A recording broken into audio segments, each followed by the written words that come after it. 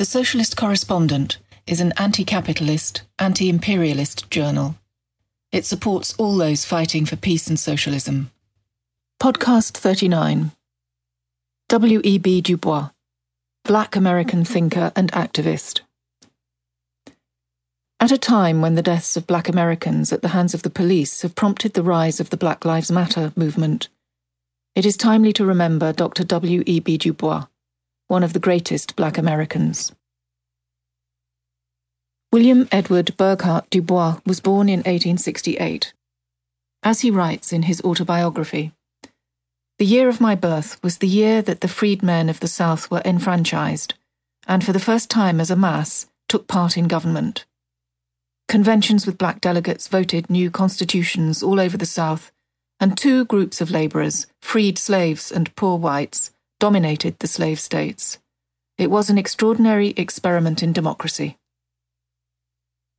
By the time he died in Accra, Ghana, in 1963, he had welcomed socialist revolutions in Russia and China, and the end of colonialism in many of the countries of Africa.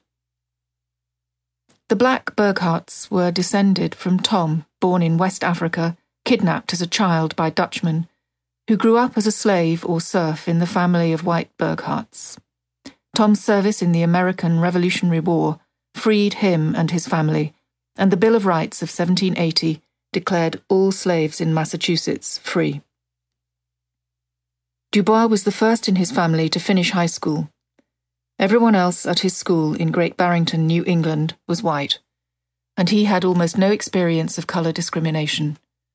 Not more than 50 in a population of 5,000 were black. In 1884, aged 17, he went on a scholarship raised by a group of local churches to Fisk University, a black college in Nashville, Tennessee. "I was going into the South," he wrote, "the South of slavery, rebellion, and black folk. I was thrilled to be for the first time among so many people of my own colour. A new loyalty and allegiance replaced my Americanism. There were men and women who had faced mobs and seen lynchings, who knew every phase of insult and repression." In a letter home to his pastor, in February 1886, he wrote, "Some mornings as I look about, I can hardly realise that they are all my people, that this great assembly of youth and intelligence are the representatives of a race which 20 years ago was in bondage." Du Bois says, "No one but a Negro going into the South without any experience of colour caste can have any conception of its barbarism." At Fisk, he began his writing and public speaking and edited the Fisk Herald. He conceived of a plan. "I was determined to make a scientific conquest of my environment, which would render the emancipation of the Negro race easier and quicker. Knowledge and deed, by sheer reason and desert, must eventually overcome the forces of hate, ignorance, and reaction." Graduating from Fisk in 1888, he gained a scholarship to Harvard, where his lodging for 4 years was with a woman from Nova Scotia, a descendant of those black Jamaican Maroons whom Britain deported after solemnly promising them peace if they would surrender. In 1892, he gained his master's degree and went on to study at Berlin University from 1892 to 1894. There, his understanding of scientific research developed, as did his view of the world. "I began to see the race problem in America, the problem of the peoples of Africa and Asia, and the political development of Europe as one. I began to unite my economics and politics." He was attracted to the socialist movement and attended meetings of the Social Democratic Party. At age 26, he wrote this, "After 2 long years, I dropped suddenly back into nigger-hating America. But my days of disillusion which followed were not enough to discourage me." After receiving his doctorate from Harvard and teaching for 2 years at Wilberforce University, he accepted a temporary appointment at the University of Pennsylvania as assistant instructor in sociology, and here he undertook the task of making a study of the desperate circumstances in which black people lived in what he described as the corrupt, semi-criminal vote of the Negroes' 7th Ward in Philadelphia. As he writes, I made a study of the Philadelphia Negroes so thorough that it has withstood the criticism of 60 years. His study of 2 centuries of history, based on 5,000 personal interviews and using libraries and private collections of black Philadelphians, was published in 1899. It revealed the Negro group as a symptom, he writes, not a cause, as a striving, palpitating group, and not an inert, sick body of crime, as a long historic development, and not a transient occurrence. But he was offered no further work. So in 1896 he joined Atlanta University to take charge of the work in sociology and organize conferences on the problems of black Americans. In his 13 years there, he organized a series of annual publications containing a scientific study of their conditions of life. He describes Atlanta University as a green oasis in a wide desert of caste and proscription, amid the heart-hurting slights and jars and vagaries of a deep race dislike. He knew his people faced what he called terrific odds. The studies he produced were so good, they gained worldwide scholarly attention, and he took an exhibition to the 1900 World's Fair in Paris, where the exhibition received a grand prize, and he, as its author, a gold medal. Dubois' work was disrupted, however, by 2 considerations. One he describes in this way. One could not be a calm, cool, and detached scientist while Negroes were being lynched, murdered, and starved. Secondly, there was no such definite demand for scientific work of the sort that I was doing, as I had confidently assumed would be easily forthcoming. One case exemplifies that problem. In 1906, he undertook a social and economic study. From the earliest times, documents were available, of Lowndes County, Alabama, a former slave state with a large black majority. The study was commissioned and paid for by the U.S. Bureau of Labor, but was not published since, he was told, it touched on political matters. When a year later he asked for it back, he was told it had been destroyed. Dubois was also fighting a new racial philosophy for the South in regard to education. College training was discouraged for what was called the child race. Black people must, it was written, be a humble, patient, hard-working group of labourers. Only black leaders and institutions supporting this limited view received funding and support from capitalist philanthropists in the North, like Andrew Carnegie. At the same time, the disenfranchisement laws between 1890 and 1910, which had been passed by all the former slave states and quickly declared constitutional by the courts, robbed black Americans in those states of the vote. So, seeing a different way to pursue his aims, in 1910 Dr. Dubois gave up his position at Atlanta University and became Director of Publications and Research for the newly formed National Association for the Advancement of Colored People, the NAACP, which conducted a highly effective campaign against lynching and mob rule. Dubois' Niagara movement, founded in 1906, had declared, "We want the laws enforced against rich as well as poor, against capitalist as well as labour, against white as well as black." It now merged with the NAACP, and in 1910 Dubois started The Crisis, of which he was editor until 1934. This journal, aimed at black Americans, grew rapidly until by 1918 over 100,000 copies were published and sold. Dubois also organised a series of Pan-African congresses attended by black Americans, West Indians and Africans in various European and US cities between 1919 and 1927. And in this last year made his first visit to Africa, representing President Coolidge at the inauguration of President King of Liberia. Between 1918 and 1928, he made 4 trips to Europe, which he describes as of extraordinary meaning. The First World War, the Russian Revolution, and the anti-Russian interventions of Britain, France, and the United States led him to read Karl Marx for the first time.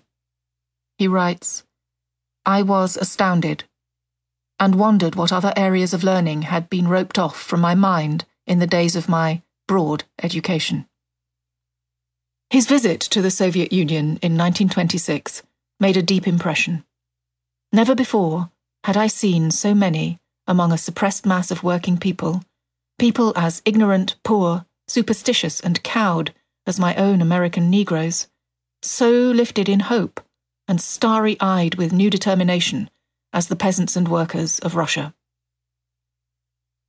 In 1934, disagreements with the mainly conservative board of the NAACP and restrictions on his freedom of expression as editor of The Crisis led him to leave the organization and take up a post as head of the Department of Sociology at Atlanta University, where he also published the journal Phylon for 4 years and introduced as one of his 3 courses one on communism. "I was convinced," he said, "that no course of education could ignore this great world movement."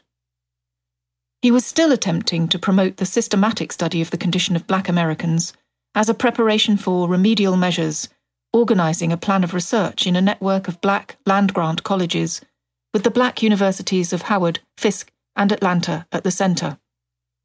This was adopted on June 12, 1942, with Dr. Dubois as its official coordinator.